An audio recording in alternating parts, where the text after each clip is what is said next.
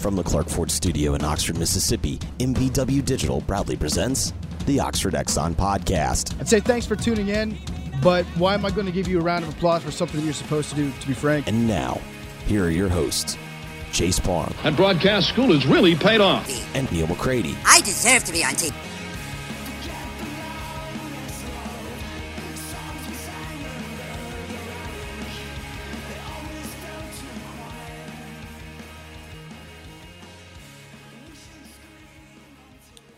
Welcome into the Thursday, June 18th edition of the Oxford Exxon Podcast. I'm Neal McCready. I'll be with you today on this show. We will have a live show tonight. Going to tape around 5 o'clock Central Daylight Time. That's going to be the Friday show. But this is the Thursday show. On this show, we're going to talk to Ole Miss basketball coach Kermit Davis. His guys began reporting back this week. We'll talk about that.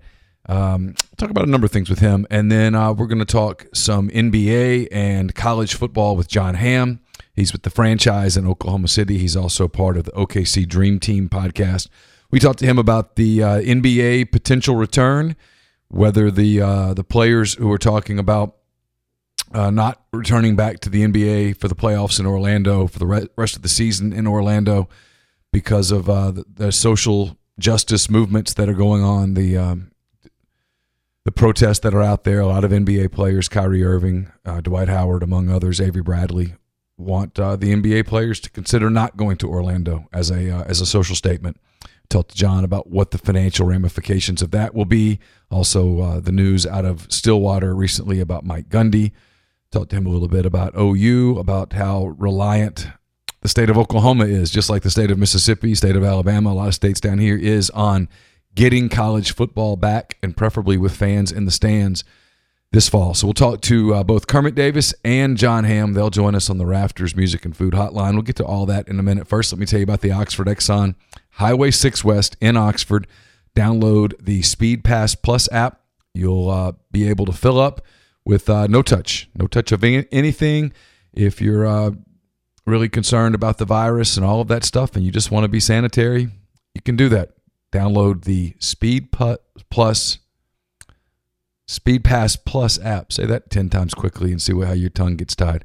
So do that. You can also go in. They've got ribs, plate lunches, great beer selection, soda selection, snacks, everything you can want. Always clean, always great there at the Oxford Exxon. It's right next door to the Oxford Crystal. Drive-thru is open there. Uber Eats, Grubhub, Waiter, DoorDash as well. They've got the new Hangover Crystal, fresh cracked eggs, and that bacon, egg, and cheese crystal. It's $169. It's available all day. They've also got the new peach slushy, perfect on these hot days, the new banana pudding shake, fresh cracked egg biscuits, bacon, egg, and cheese, sausage, egg, and cheese, the scrambler breakfast bowls, and you can always get the Pick 5 for $5.55, and you can make the new Nashville Hot Chick part of your 5 for $5.55. It's 100% all white meat chicken breast there at the Oxford Crystal, Highway 6 West in Oxford, next door to the Oxford Exxon. I'm coming to you from the Clark Ford Studios. Clark Ford's in Amory, Mississippi. 662-257-1900 is that number. Call it, ask for Corey Clark. Tell Corey what Ford product you're looking for. He'll send you a quote within 15 minutes in business hours. Right to the bottom line. No hassle, no haggle. You get your quote, and the rest is absolutely up to you. What I recommend you do is that you hop into that Clark Ford. You'll love the car. You'll love the truck. You'll love the service. The people at Clark Ford want to be your car guy. They want to be your truck guy. They'll prove that to you when you make the call. 662-257-1900. Our friends at Blue Delta Jeans are very pleased to announce that the Blue Delta studio is open Monday through Saturday, 10 to 6. If you've got jeans to pick up, or if you're ready to get measured for your own Blue Delta jeans, don't hesitate to drop by. Reach out to Blue Delta to schedule an appointment. And while you're in, don't forget to check out Blue Delta's new line of Georgia milled duck canvas fabrics. Strong and durable, these are the ultimate made-to-last pants. It's info at BlueDeltaJeans.com or on social media at Blue Delta Jeans, whichever way is easier for you. Give the Blue Delta Jeans team a call, and they'll be glad to see you. We're going to go to the Rafters Music and Food Hotline in a minute. First, let me tell you, Rafters on the Water is open. It's located at the Sardis Marina, so come experience outdoor dining unlike any place in North Mississippi. The menu offers shrimp and Mississippi catfish platters along with gourmet burgers and Louisiana-style po' boys served on Leidenheimer French bread. They're open Wednesdays and Thursdays, I should say, 3:30 to 10. Friday through Sunday, 11 a.m. to 10 p.m. There's a newly expanded picnic-style dining area, signature appetizers, including Zydeco shrimp, crawfish egg rolls, live music, a lot of fun cocktails, including their famous house frozen margarita. If you are not quite ready for that, you still want to get curbside, you want to get to go, that's cool. You can do that as well. 662-712-6162. That's the number you call, and you'll love everything you'll get there from Rafters on the Water, located at the Sardis Marina.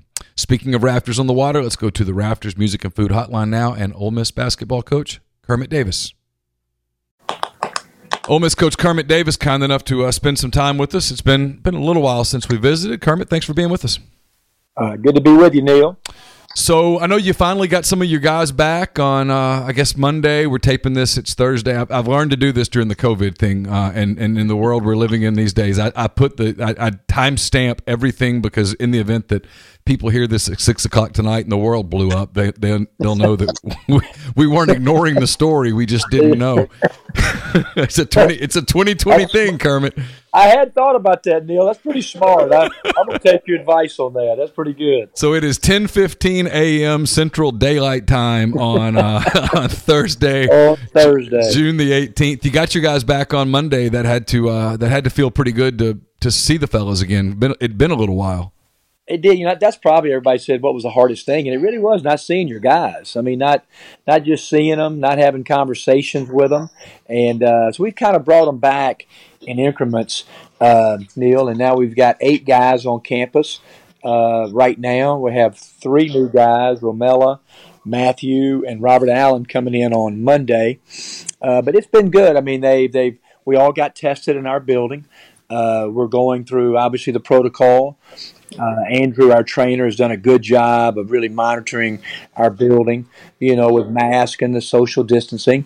And now, everybody's taking the COVID antibodies, when you pass that, then you are able to enter the building with a temperature and use the facilities voluntarily.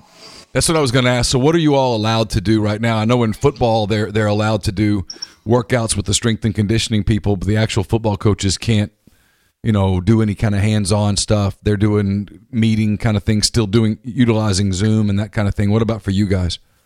Yeah, usually, Neal, because football's never really been able to have kind of the summers we've had in basketball.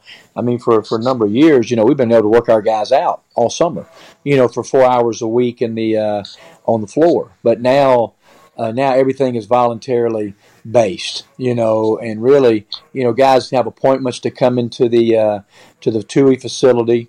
We have a couple of different weightlifting times they can choose voluntarily. I mean, if they don't choose to come, there's no punishment, obviously, because it's all voluntary. But usually your best players, they're trying to find places to play. And then we're observing, they have, usually it's a player per goal. We are going to bring in managers starting Monday with gloves, and the managers can be passers to the players as they're getting shots, balls sanitized. So it's like I said, it's player driven. Based on those guys voluntarily wanting to come into our facility and work. I would think those guys are just as excited to get in the building as you are to have them in the building. I mean, they lost a lot of time that. Like, I think about a guy like Luis Rodriguez, who probably, he had such an injury-prone season. Wasn't his fault. Stuff just happened. And, he lost a lot of development time. I'm sure he was kind of itching to get back into a gym.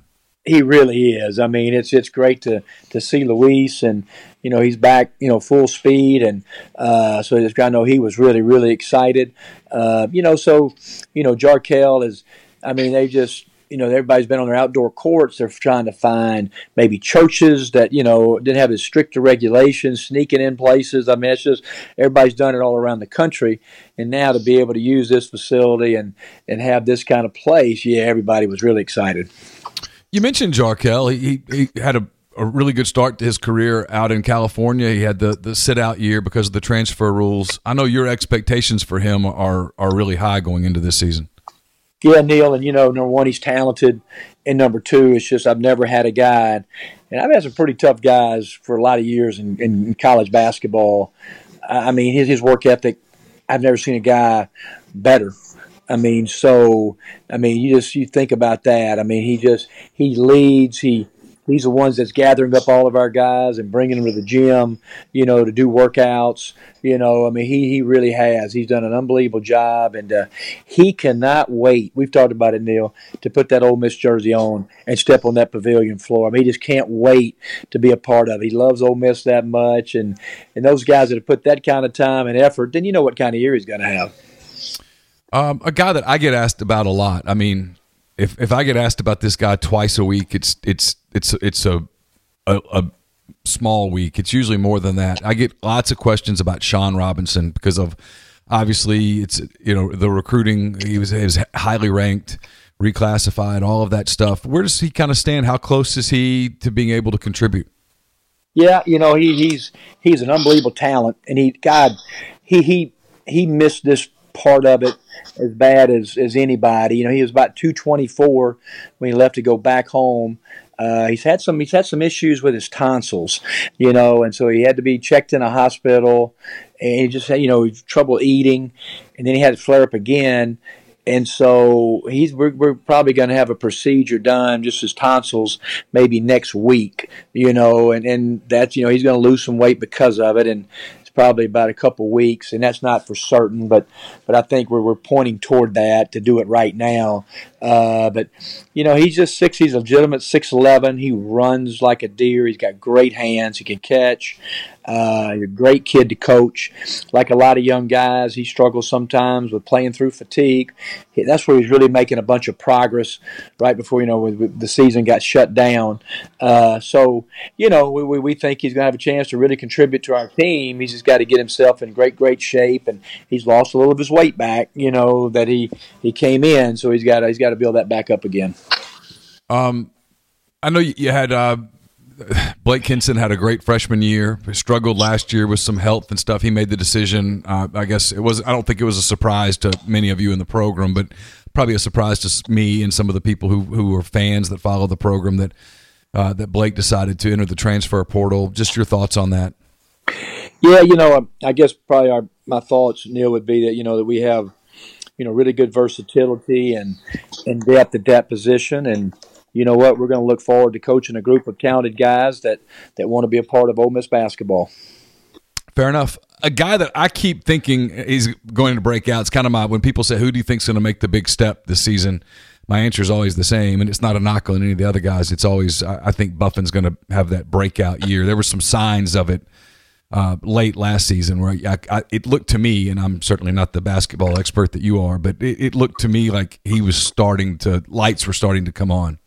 It really did. I mean, he's in a great place, right now, and so he averaged nearly 6 rebounds in the SEC, right at 10 points. He's a good passer, as a 4-man. He can have 27 assists, 23 turnovers in an SEC play. I think that'll get better. The one thing I know I get asked this question: how come you let KJ shoot? So I get to ask that question a bunch. And KJ he's got to gain confidence in his stroke, and because to be a stretch 4 like that to play some 3, he's got to be able to. And he spent a lot of time in the gym. I do. I think I'm like you. I'm a huge fan of KJ. I love the kid, and I do think he's going to shoot with a lot of confidence this year, and I think his numbers will go way up. I was always impressed with him when we would talk to him. We'd get in foul trouble, and we'd ask him about it, and he'd say, it's just me being stupid. It was me getting frustrated. It was me giving a foul away. And, it reminded me a little bit a guy who plays with a similar motor. I mean, I'm a pretty big NBA fan, and my son's a absolute Russell Westbrook. If Westbrook plays, it's on the television in our house, and Russell would do that a lot, especially early in his Thunder career, when he would get mad about something that happened on the other end of the floor. He would just go commit a foul, just out of just damn spite, and sometimes I thought I would see KJ not. I don't mean it out of spite, just kind of frustrated and just lose his focus for 10, 15 seconds, and boom, there's a key foul. And in the college game where you only get 5, the third foul sometimes can be a game changer. The fourth foul is a game changer, and that would happen to him some. How much is that something that you're wanting to see him kind of work his way, grow his way out of? That's probably been my biggest conversation with KJ. He just says maturity and go to next play. I mean, he does. I mean, KJ, he had maybe 4 technicals this year, reacting to calls.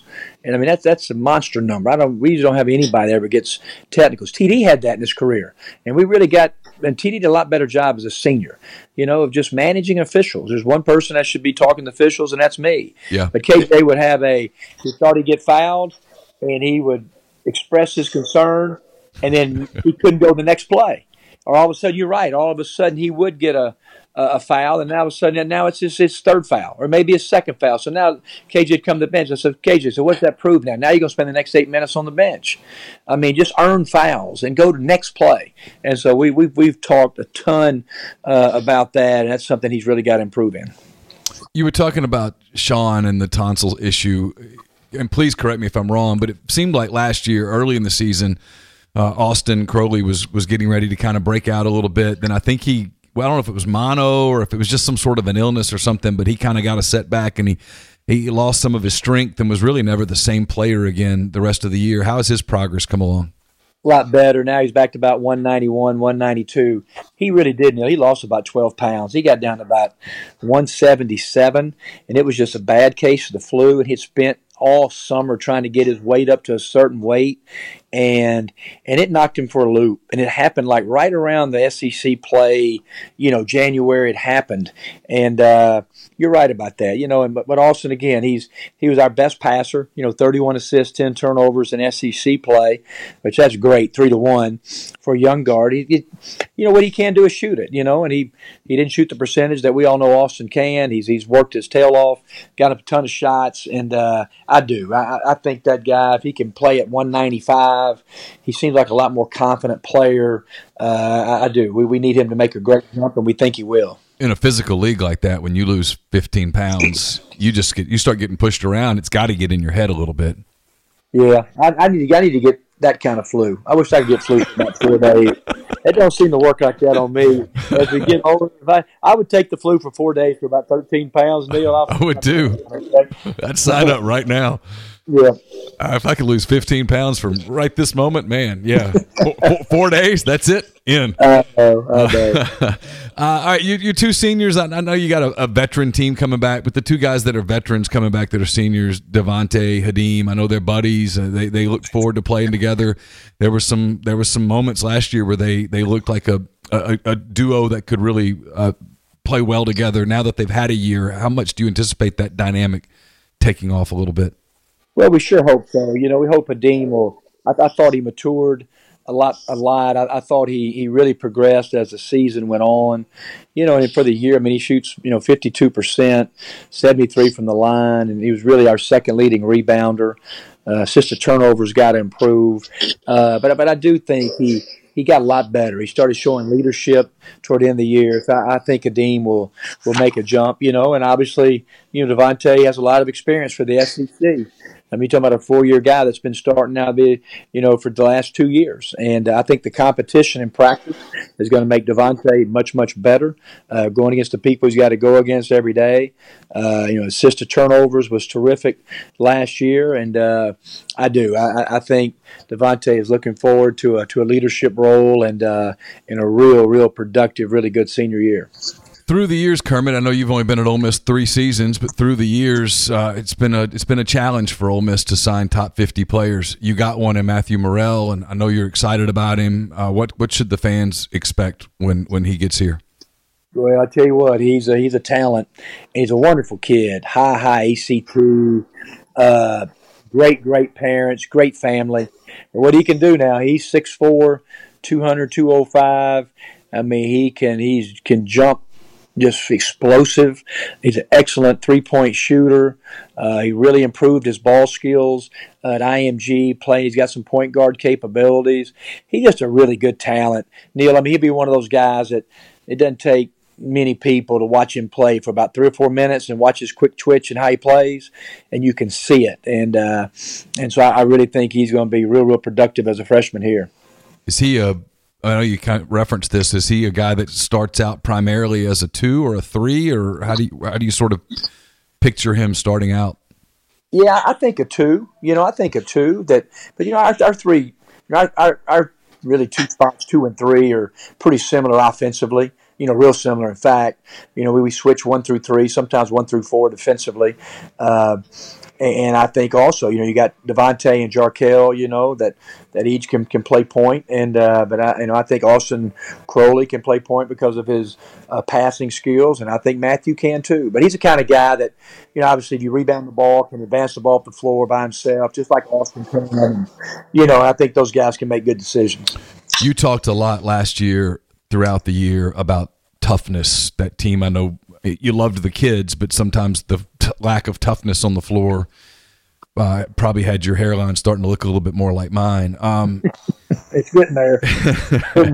Well, there will come a point. Just break the razor out. If you need tips, let me know. But you went out and got some tough guys. When you signed Demencio Vaughn, and especially when you signed Romello White, I mean, my phone blew up with basketball people going, "Oh man, those are game changers, program changers, team changers for Ole Miss." Can you kind of talk about what you expect from those two guys?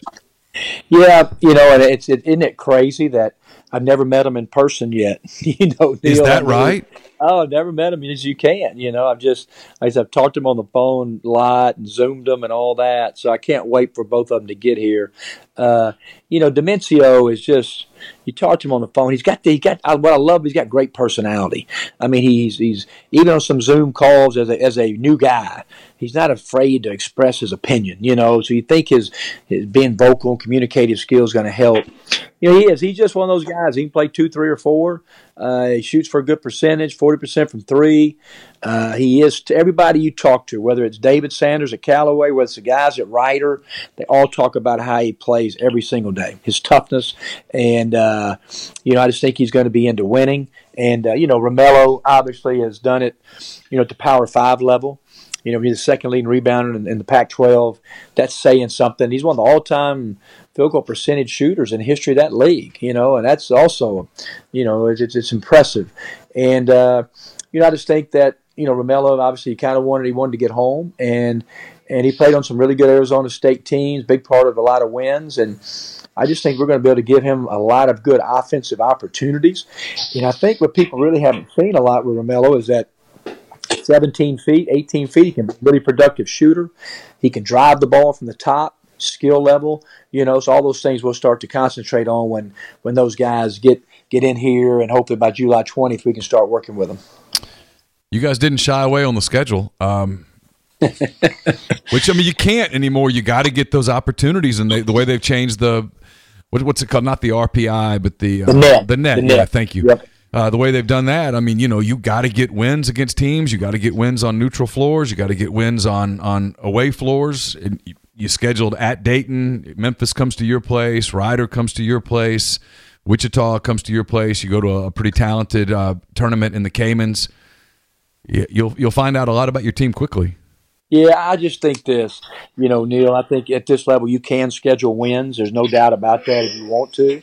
And, but I just think that, we need to be challenged. And I just think in the SEC that, if you can take advantage of opportunities, just like last year, going to Barclays and, obviously beat a good Penn State team that got ranked as high in the top 15 in the country. And if we'd have taken advantage of opportunities in the SEC, we've talked about this before, the 6 or 7 of those games that we didn't finish, that Penn State game could have been a really good win, yep. Or this game we lost by 1. All of a sudden you beat Penn State, you get a win at Memphis, and you take care of what you're supposed to do in the SEC or an NCAA tournament team. And so those are things that, obviously a lot of thought goes into it. But you're right, we're going to be really challenged, and that's good. That's exactly what we want. I know you've coached against Middle since you left there to come to Ole Miss, but it'll be weird. Not weird, it's not the right word. It's pretty special, kind of emotional, I would think, walking back into that building in Murfreesboro, right? Yeah, it will. It will, and that's a big deal when an SEC team comes into to Middle Tennessee. And Ole Miss came in twice, and one year when they won the SEC tournament championship in 2013, I think we had a last-second shot to beat them or to beat us, and and then we had Vanderbilt come in with a good team one year and won that. And that place will be, it's great crowds, but it will be different to go the other end. I've coached I don't know how many games I coached in that place, but it's special meaning. And you're right, we've played them in Bridgestone, we've played them in here, but it'll be different going to Murphy Center and dressing in the different locker room and sitting on the other end. I know you don't know the answer to this any more than I do. I'm just kind of curious to get your thoughts. You talk about crowds and energy, and you're right. If the world's normal, that place will be crazy for people welcoming you back and welcoming an SEC team in, and it'll be a fun Wednesday night in Murfreesboro. How confident are you that you're going to get to play in front of full houses, or how much thought do you give that? I get asked by our players some, Sure. I just think that, obviously the big one is football. It's how football does, and, the mantra of going slow early so we can play fast late. I mean, that's for all of us, doing a great job right now, doing a great job with our players, the protocol. And it starts at the top. Obviously Dr. Boyce and Keith have done a marvelous job with Shannon to kind of regulate our campus. So with that being said, I mean, I tell you what, Ole Miss, I think we're very positive with football about, hopefully it can be 50%, 75%, who knows, in stadiums. Yeah. I think it's just going to be how everything goes from there, and you just don't know. I guess we will have fans for sure, but it just has to do with college football. A lot of to do with NFL, and then I do anticipate that we're going to have fans for college basketball. What percentage it may be, and I do think when SEC play comes, there's a lot of talk in the SEC, about how they're going to do the schedule. Or they're going to make it, they're looking at all the different options, whether you have just a typical schedule like you do, or is it going to be more games with trying to keep teams closer in their area, in league play.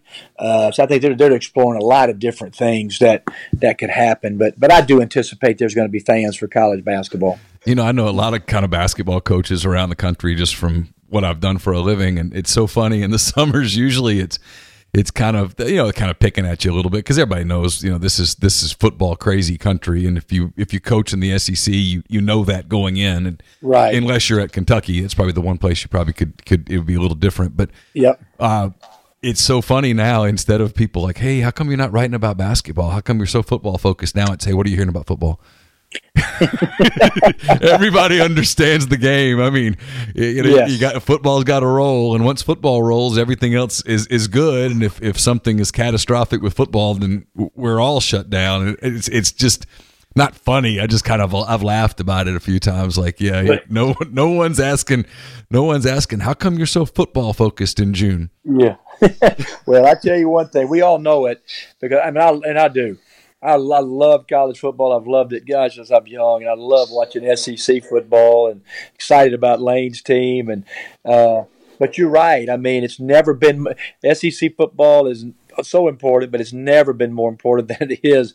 And what you think about too, I think SEC is the model for football. It's kind of a model for college athletics right now. I think people are looking at what Commissioner Sankey and his staff and the football programs are doing in the SEC, and I think because we've been, they've been sound in their decisions, but been aggressive at the same time, yep. Which is great. You know what I mean? But yes. Aggressive in a safe way. But I think all eyes are on the SEC. When are they coming back? What are they doing on their campuses? Testing all the different things. And so you're right. All eyes are going to be on the SEC football. I've been super impressed with it. I really have. I thought they had a great plan. It's yep. Because coaches, you guys, this. I'm preaching to the choir now. You guys are one of the reasons that you are where you are, that you are as successful as you are, is that you are a competitive person. You are always looking for a competitive edge, and I mean that in a positive way. It's not a criticism, right. But I mean that's just part of what you do. And the commissioner and the league has had to kind of communicate, hey, listen, everybody, I get it, and I know that's how you're wired, but slow down. We got to. We got to. And but like I said, that wasn't my phrase, but that I'll repeat it. You've heard it. Slow early, we play fast late, and it made a lot of sense. I got to remind myself. Obviously, correct protocol to enter your building. I mean, just anything you do with team meetings, make sure they're done right, and all those kind of things. And always telling my staff, guys, just constantly give me reminders. If you see me kind of forget something or, just go back to different things and as far as, just the protocol of the COVID. And so hopefully we'll keep reminding each other because it really is. I told our players, the guys, it's critical that we do it. I mean, if we want fans to come to games, and want seasons to play. So I think everybody understands that part of it. That's why when everybody came back and they tested and, you knew you'd get positive tests. I kept saying that. They're going to be positive tests, whether it's football or basketball or soccer or whatever. There are going to be positive tests. That's not the end of the world in June. In fact, it might be the opposite of the end of the world. It lets you get a baseline. It lets you figure out in June how you're going to handle some things so that if it happens in September or in your case, if it happens in November, you're so much better prepared for it now and you're ready for it as opposed to just racing in and I don't know. I think they've done it the right way. I swing on this pendulum of optimism to like this week as people. I catch myself. I have to make myself not read some of the stuff that the national fear mongers put out because it's a lot of the things that they're putting out are misleading and they're kind of agenda driven. I still think everything's going in the right direction. I just think it's going to be. I keep saying that with football early, it's just going to sound a little different. It's going to look a little different. It might feel a little different, but for the long-term health of athletics programs and for kids being able to go get scholarships and play soccer and all the other sports that we want to see kids be able to achieve, we might just have to accept that a little bit for a season. Yeah, you just got to. It's going to be different. I mean, but at the end of the day, I really think that we all have to make socially responsible decisions. Eventually, it all comes back to choices. Whether my dad is 84, be 85 in August, he may choose not to come to some things, but it may be people with no symptoms or no pre-existing conditions, and then they make decisions that they can. And so at the end of the day, we've got to use all of that and take all the data. But I'm like you. I do. I think that the SEC has done a great job. I think everybody in general, it's good to see Oxford opening up, and just getting a chance to kind of go back to our restaurants and guys see some of these business owners and, that are back to trying to make a living, and kind of creating what we're all used to in Oxford is this special place with one of the most Southern charm feelings of anywhere in the country, Last thing, Allie's baking skills look to be getting more and more refined on a weekly basis. What's the specialty du jour these days?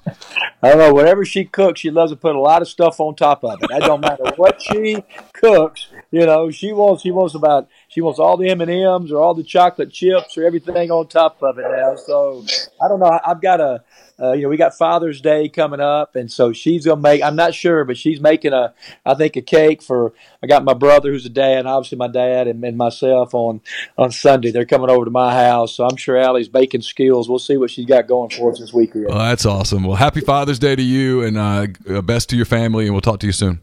All right, thanks. Same to you, Neal. Appreciate it. Bye-bye. Our thanks to Kermit Davis for his time today on the Oxford Exxon Podcast. We'll get to Jon Hamm in just a minute, but first let me tell you that this podcast is also brought to you by the Iron Horse Grill. Iron Horse Grill is located at 320 East Pearl Street in Jackson. They sponsor my Food for Thought, which will be up on Friday, I hope. At least that's the plan. They're open live music 4 times per week, open for lunch, dinner, Sunday brunch. It's the perfect place to enjoy all of those things. You can also get in touch with them about their beverage catering service. It's the largest one in Mississippi. You can service the entire state. Call Sarah Black at 601-398-0151 for your catering needs. And enjoy the large outdoor patio and the Mississippi Music Experience Museum there at the restaurant at the Iron Horse Grill. I'm also brought to you by Dead Soxy. They're excited to celebrate Father's Day. They want to do it in style. Hustle over to deadsoxy.com. Check out the limited edition Father's Day bundles. They got a men's dress sock, kids crew, no show. They also have it unbundled. You can get it if you don't have a kid, don't want to get the 4T. Understandable. You can do that way as well at deadsoxy.com, deadsoxy.com. Also brought to you by Pinnacle Trust. Martin Palomo and I published a Mind on My Money on Wednesday. That's brought to you by Pinnacle Trust. Pinnacle Trust, regardless of your level of wealth, will sit down with you. They'll listen to your goals, study your expenses, and put forth a comprehensive, detailed financial and retirement plan built just for you. Cookie cutter financial planners put you in a box. Pinnacle Trust builds a box just for you. It's pintrust.com, PINN trust.com. Mention that you heard about Pinnacle Trust on the podcast. You'll get 10% off your first year's fees. Also brought to you by John Edwards, Regency Travel Incorporated in Memphis. If you've been thinking about a golf trip, an anniversary trip, just want to get the hell out of your house after being locked up for 4 months, a lot of things are opening up. So where Yellowstone's opening up, a lot of things opening up all over the country. John knows all about it. Instead of wasting a day or 2 days or a week or longer getting frustrated on the internet, just get in touch with John. Give him some parameters, give him a budget, and then sit back, relax. He will come up with options and trip plans that you will not be able to find on your own. And you don't have to live in or near Memphis to take advantage of his services. 901-494-3387 or jedwards@regencytravel.net. First-time clients can save $50 off their first booked trip just by telling John you heard about Regency Travel on the podcast. We're also brought to you by Grenada Nissan. If you're in the market for a Nissan vehicle, Grenada Nissan's the place to go. They've got a complete selection of new and previously owned Nissan vehicles. Go in, tell Gene and Sandy when you go in that you heard about it on the Oxford Exxon podcast. You heard about Grenada Nissan at rebelgrove.com. You'll get Rebel savings on top of the already great deals at Grenada Nissan. It's GrenadaNissanUSA.com. And we're brought to you by Oxford University Bank, OUB, locally owned and operated right here in Oxford. When you deposit money at OUB, that money and the vast majority of the bank's profits go right back into the Oxford community. OUB gives you the comfort of home, all the benefits the big mega banks provide, all the technology and products you can want, but they give it to you with the personal touch. They also give you Kasasa. It's the absolute best cash checking account. And with Kasasa, OUB will pay customers 2.5% interest on their balances up to $50,000 and refund ATM fees nationwide. OUB also offers online bill pay and mobile check deposit using its online app. To learn more, go to liveoxfordbankoxford.com or call 662-234-6668. OUB is FDIC insured. And we're brought to you by Bluff City Advisory Group. They're dedicated to building the future you desire. Founded in Memphis in 2019, their team is comprised of established and seasoned financial experts who came together to serve individuals and families of their beloved hometown. Bluff City values providing quality advice, experience, and access to all their clients, and they invite an open dialogue beyond your annual review. They believe that everyone deserves financial security, so no matter your level of wealth or your financial goal, they'll serve as an advocate and a guide to grow a portfolio that is fruitful and sustainable for you. 901-365-3447 or email Ben, B-E-N, at bluffcityadvisory.com. Now we will go back to the Rafters Music and Food Hotline. Jon Hamm is part of the OKC Dream Team, which covers the Oklahoma City Thunder of the NBA, but he's also part of the franchise 107.7 in Oklahoma City. A lot of talk about the Sooners, the Cowboys, college football, the NBA, and more with Jon Hamm on the Rafters Music and Food Hotline. Jon Hamm, kind enough to join the podcast. Jon does a lot of NBA coverage. He also works at the flagship, I think is it 107.9 in Oklahoma City?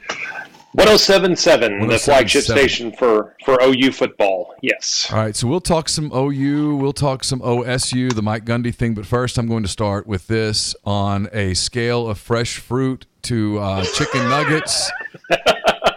How confident are you that the NBA season will resume in Orlando and eventually the NBA will crown a champion?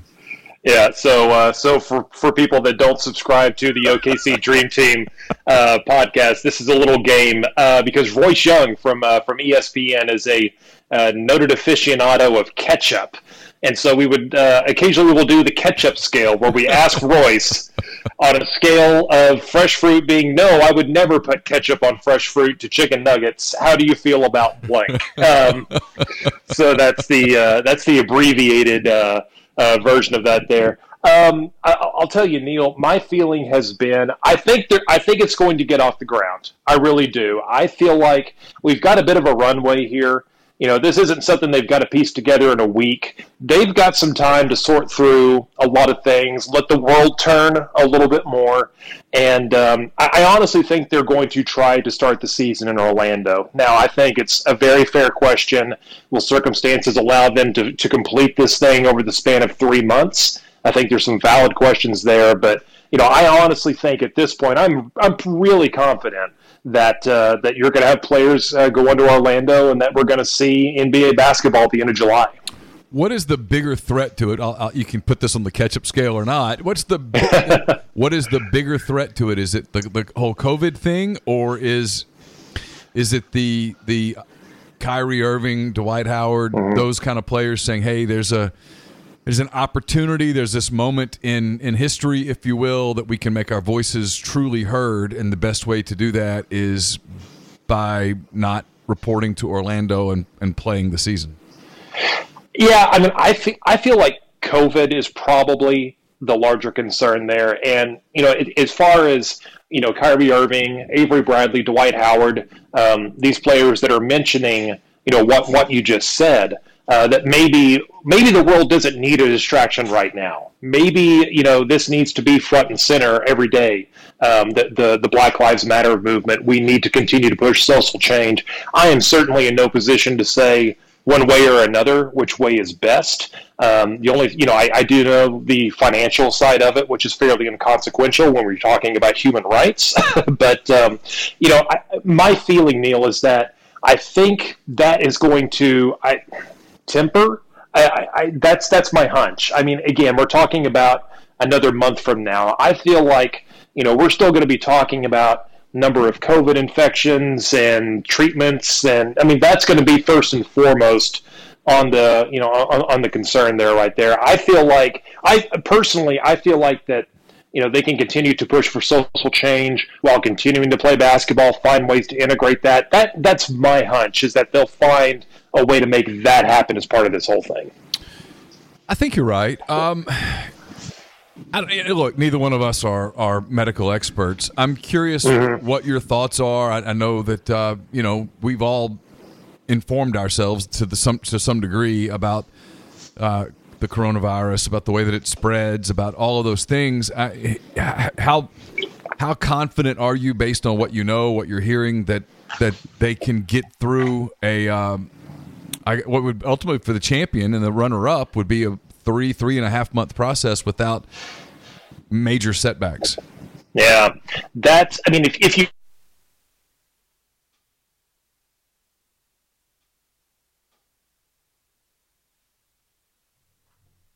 epidemiologists that have spoken, talked to reporters and said this is very sound. I think the NBA's plan is really sound. It's a balance, right? You can't lock these guys down completely. You can't have, all of the Disney staff in hazmat suits, right?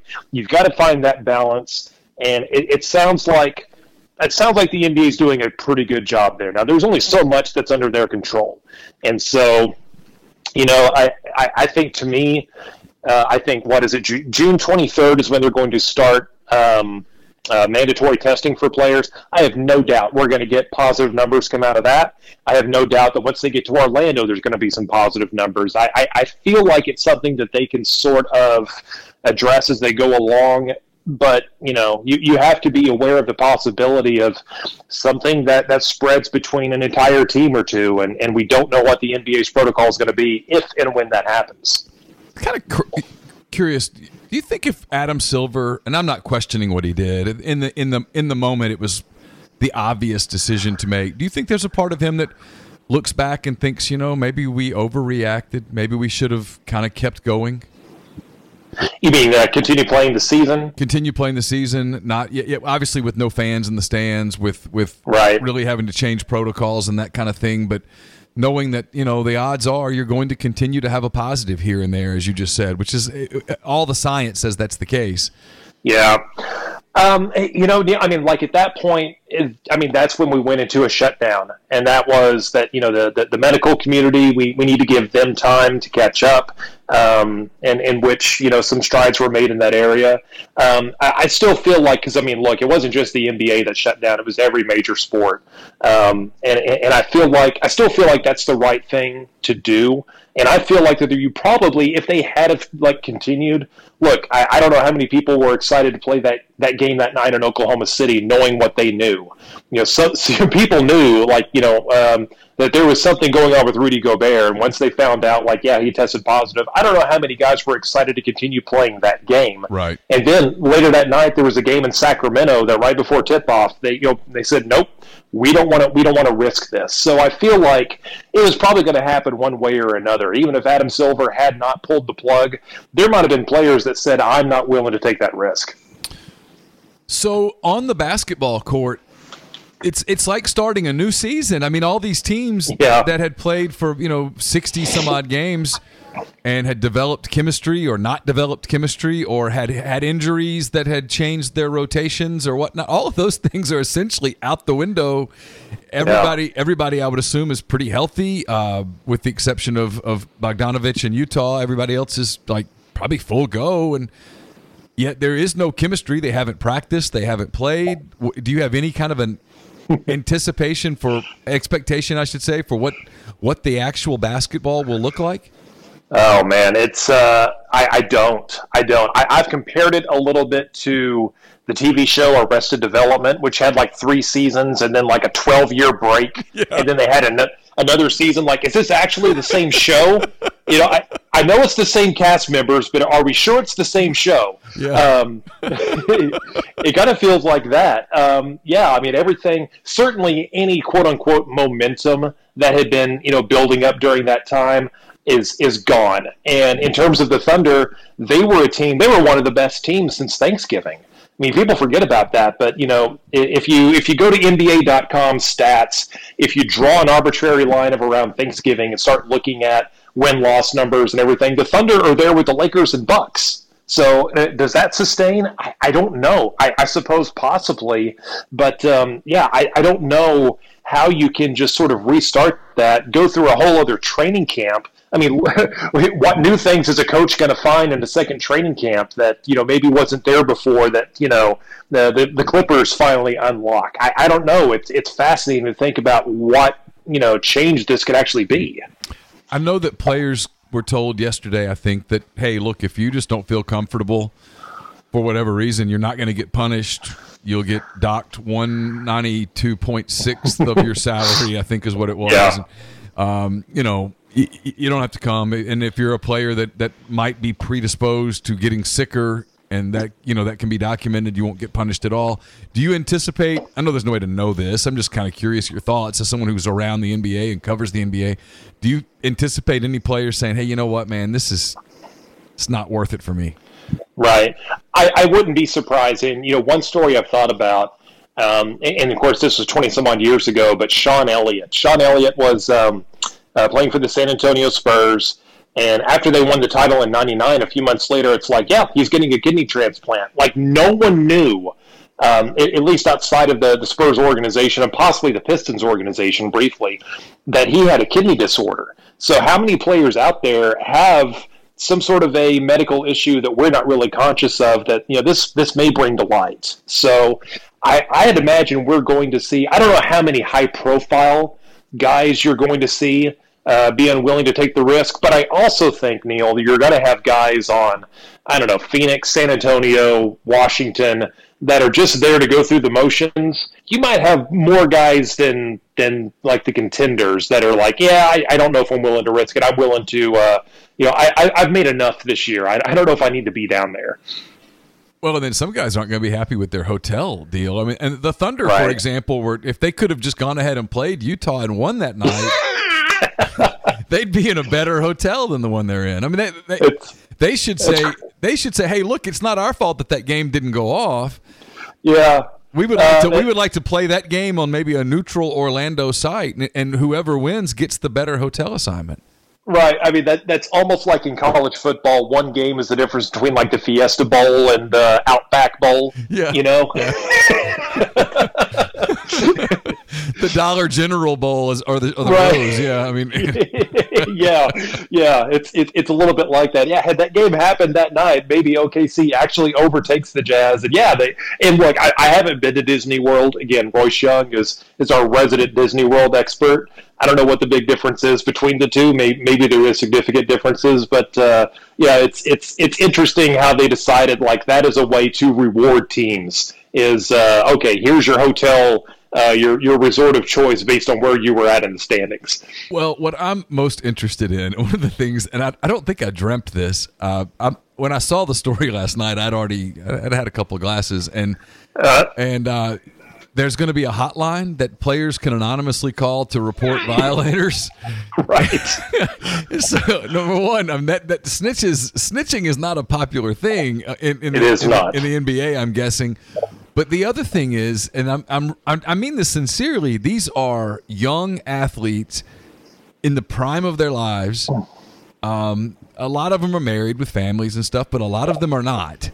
Yeah. And those that are not are used to post game being able to kind of go blow off some steam. You know, they go to a club, they have a couple of drinks. There's no shortage of women that are interested in their company, and all of a sudden the league is saying, hey, X-nay on all that. Right. I'm really curious to see, especially on teams like you mentioned, some of the teams that are like, hey, man, we're not winning a title. I mean, those kind of players, I'm curious after about a couple of weeks of this, they're like, this is not for me. I'm getting out. I mean, I'm going to go out to the club. I'm going to go see what's up in Orlando.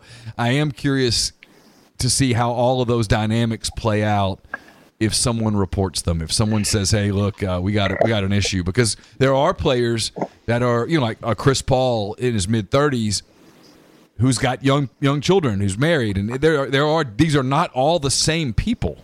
Mm-hmm. Yeah, no, you're exactly right. And that human element, people, I don't want to say everyone, but I would say I do see it once in a while. People just sort of dismiss that, like, oh, these guys make a lot of money. No. I mean, like, these are human beings that are very well compensated, but in the end, they're human beings. And like you say, all of those. The desire, the need for companionship, whether it's whether it's wholesome in a family sense or whether it's in whatever other sense. Sure. I mean, that's just the way these human beings are. And I thought about a couple of years ago there was a popular podcast called The Habitat, and the premise was I think it was someone that wanted to study like what it would be like if we were sending people to Mars, right? And so they took these people, they stuck them into this small habitat in I think Hawaii for a year, and they recorded some of their experiences and reported back. And it sounds like kind of exciting at first, and maybe for the first couple of weeks it is, but I have a feeling people are going to get on each other's nerves quite a bit. This is going to be kind of a mental challenge, a little bit Survivor-like for these guys. And I don't know how much attention's really been given to that angle. Oh, I think it's going to be fascinating over the course of, and they're going to be down there for a couple of weeks before they play games. Right. So, I mean, that could kick in before they ever play the first game. The little stir crazy. Right. These are not people that are used to being – locked up's the wrong word, but they're not used to being confined. Contained. Yeah. Contained. Right. Right. They're used to having a lot of freedom, and they, for the most part, have the money and the star status and those kind of things to, they can pick up a phone and make a call, and if there's a boxing match in town, they can get tickets. If there's a concert in town, they can get tickets. None of this is criticism. I mean, hey, it's just that's the way the world works. But they're used to being able to, they've got buddies and they're also young people. And you're saying, hey, you can't go anywhere. You can't do anything. You got to go back to your room, and we prefer that you stay 6 feet away from anybody else and just go watch some television. I mean, somebody was like, hey, you can go read a book. And I was like, how many of these guys are sitting around reading books? I mean, right. That's not a knock. It's just, I can't get my kids to read a book to save their lives. And so, right. I don't know. It's going to be really, really interesting. And then just, like the quality of play after 3 or 4 games when a team's like, so we're out of here in a week. I mean, I've said this before. I can remember as a kid being in baseball tournaments where if we won, we had to keep playing. Right. And if we lost, we got to go home. and nobody said the words out loud, but I can remember being in those dugouts and it was 97 degrees in Ruston, Louisiana, and we kind of looked at each other and said, "Hey, what time's that party tonight?" Right. What are we? What's this? What we're up to? Yep. I don't know. Nobody's going to throw a game, but I do think it's going to be different teams with different, and it's that way in every regular season at the end of the year. Different teams have different motivations, but it's going to be more pronounced there, is I guess my point. Oh, yeah. No, I would expect, like, at a certain point, San Antonio is going to say, "Hey, Jakob Poeltl, let's see if you can hit threes." Why not? Like that's the time to go ahead and you're not trying to, again, like you said, lose on purpose, but maybe you just sort of go through the motions. And look, a lot of this is the 8 seeding games per team. What is that? 88? Am I doing my math right? Is that 88 games total? I think so. That's okay. I'm just going to go with that and assume I'm correct. But that is to recoup or prevent from losing, I think, approximately $650 million. That's sort of like going through the motions, as it were. And then, like you say, it's going to be kind of like the regular season anyway, where you see a lot of those stunts that teams do. Then you get into the playoffs. If a team's down 3-0, it's an environment where I wouldn't be shocked to see a comeback from a 3-0 deficit, because there's no home court, there's no going from place to place. You're all on the same site. But I just wonder how many guys are just going to be again 1, 2, 3 Cancun, right? That's the I think that was Nick Van Exel back in the day that did that in a huddle late in the season. Yeah, it could get ugly. Yeah, you mentioned no crowds. I mean, these are guys that are used to playing in front of. Like Oklahoma City, the Thunder, they're pretty big crowds at most of their games. Enthusiastic crowds. The crowd is a factor. Presumably there won't be crowds, which is there will be thousands of people at Disney World down the street, but there won't be in the arena, which is another subject entirely probably. But do you anticipate that having any impact on the play? I think Barry Trammell, who's the columnist for the Oklahoman, he brought up a great point that I think these guys, because they've played AAU, they played like pickup games and like empty gyms. Maybe that's not completely foreign to them. Maybe it would be a little more impactful in another sport, but maybe these guys are going to be okay from that angle. I think there's going to be an adjustment period. I think there's going to be some guys that are creatures of habits that having their routine completely changed up on game day is going to take is going to have an impact. But, there are some guys that definitely feed on the crowd. There's no doubt about it. But I do think, too, that just the sport of basketball sort of lends itself to being played, in an indoor church somewhere with no one around, and you just go play ball. And I think eventually they'll sort out and get through that. I'd be remiss if I didn't ask you, someone who understands the cap and the way that the money works in the NBA, in the event that the Kyrie Irving, Dwight Howard faction wins out, and I don't think anyone foresees this happening, but in the event that it did, what would that mean to the league moving forward if the season ended because the players wanted to make a social protest? Yeah, and again, that's where I can advise, from a business aspect. I mean, and this is not to be like doom and gloom, but let's say they are not able to finish the season for whatever reason.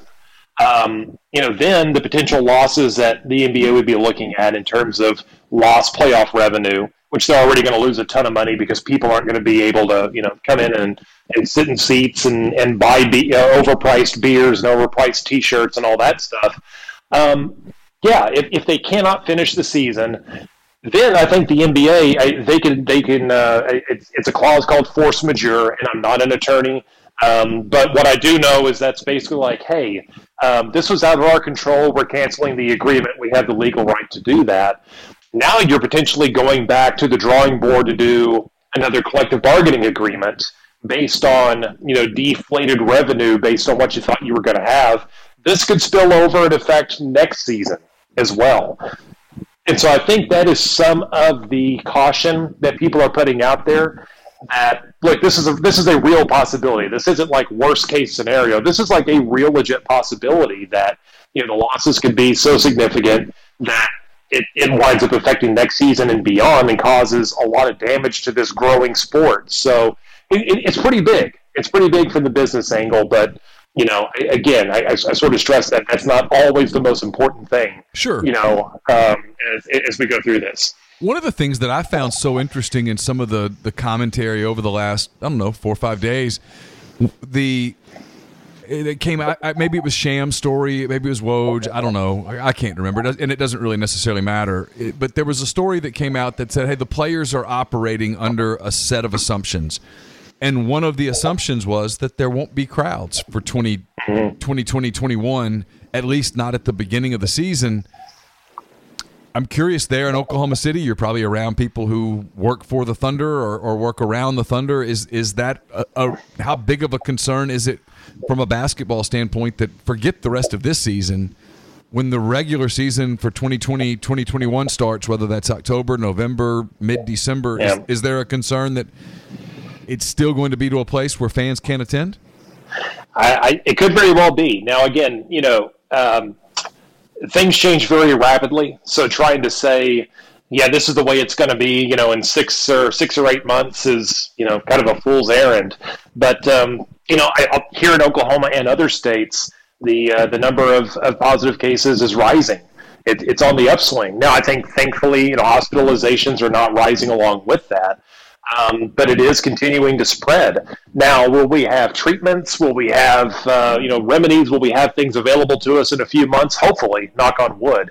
And maybe that will help curb that. But, I think that's a legitimate concern. And that is some of the thought process behind delaying the start of next season, that, even if they kick off the season and there's no fans available, able to go to games, maybe that will change. Hopefully before the season is over, that can change. But, again, this thing, everything in the world just keeps changing. It feels like by the hour sometimes.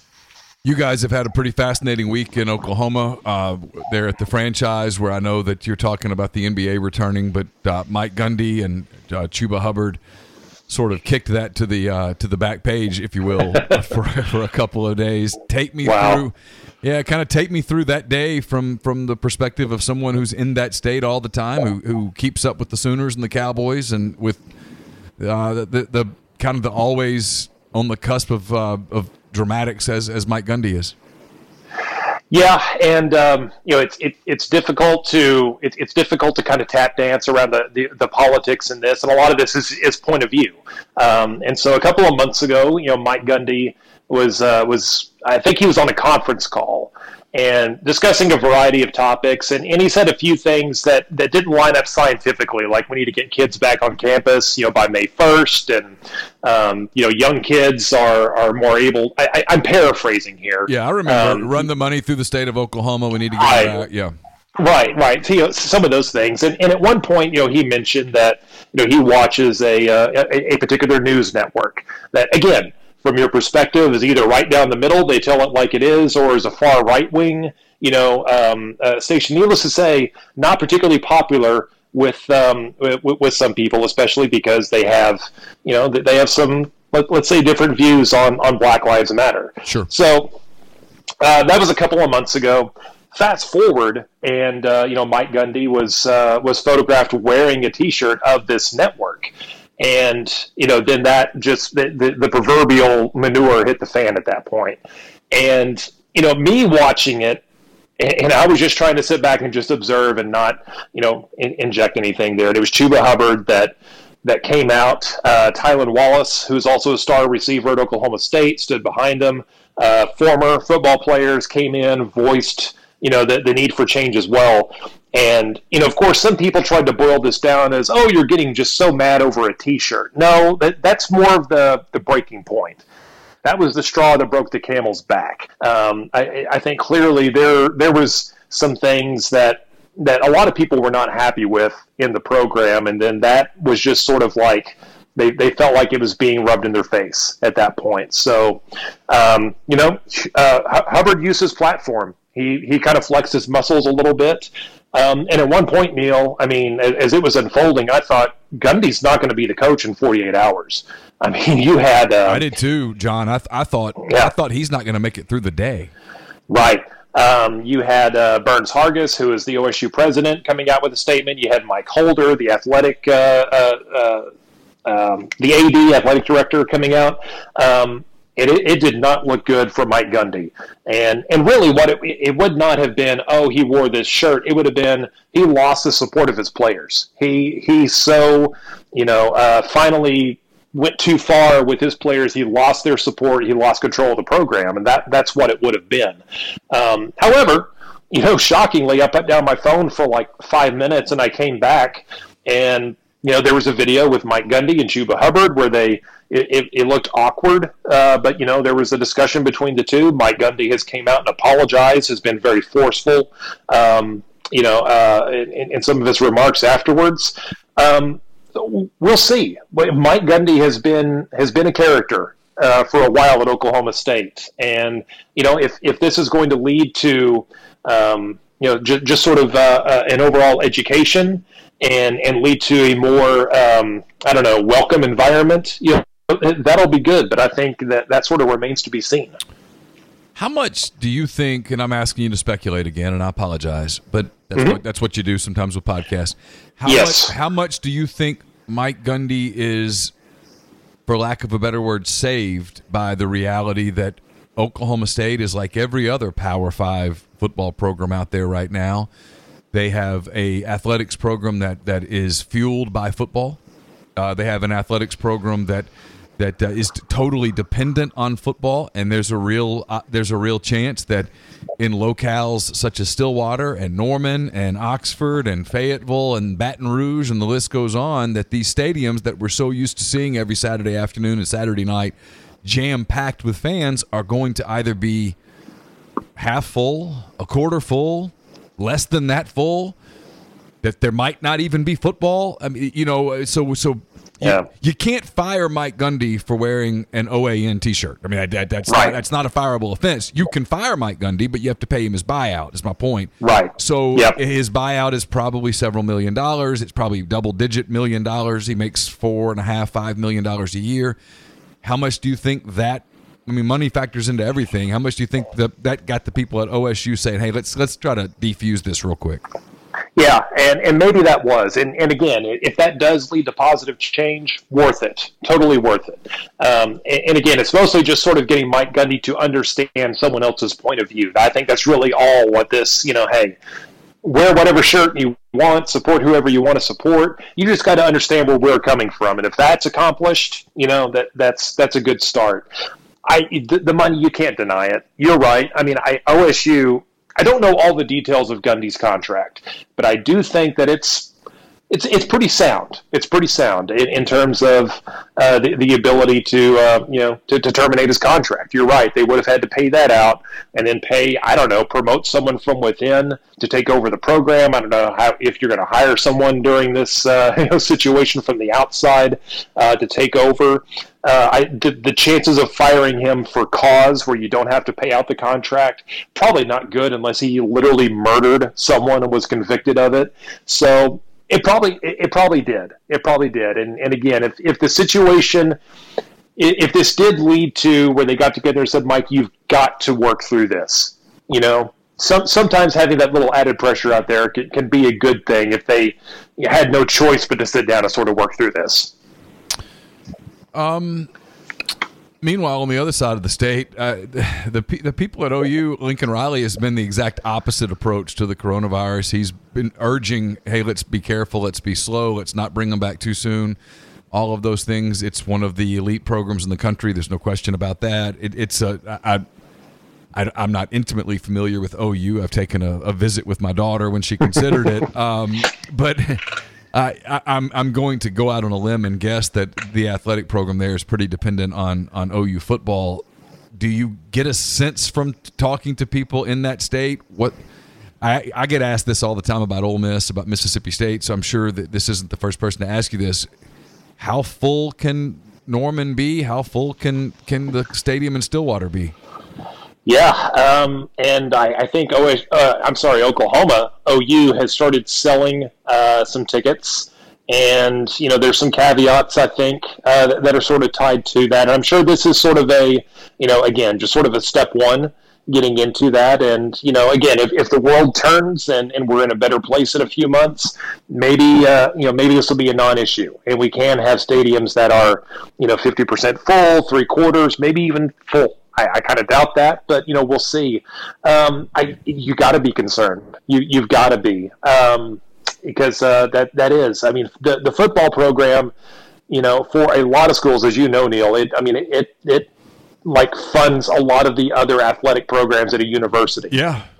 You've seen a lot of smaller colleges across the country that have started to cancel, I don't know, like rowing or archery or some of the other programs because they're already anticipating that they're not going to have the income coming in.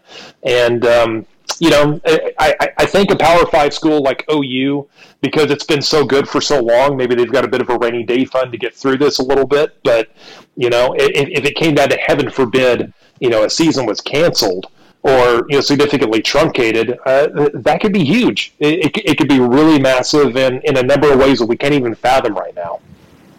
Where do things stand in Oklahoma with like masks and all that stuff? Where I am, you can't go anywhere without a mask, and then you can go a county over in any direction and probably not see a mask, and so it's different. I'm just curious in Oklahoma, what's the situation? Low adoption of that recommendation. Just in my experience, when I've gone out to the grocery store, I'm spitballing here, maybe 20 to 25% of the people wearing a mask while shopping, and that's been even going to the hardware store, going to the grocery store, which are basically the only two places that I go. I've been work from home for several months now.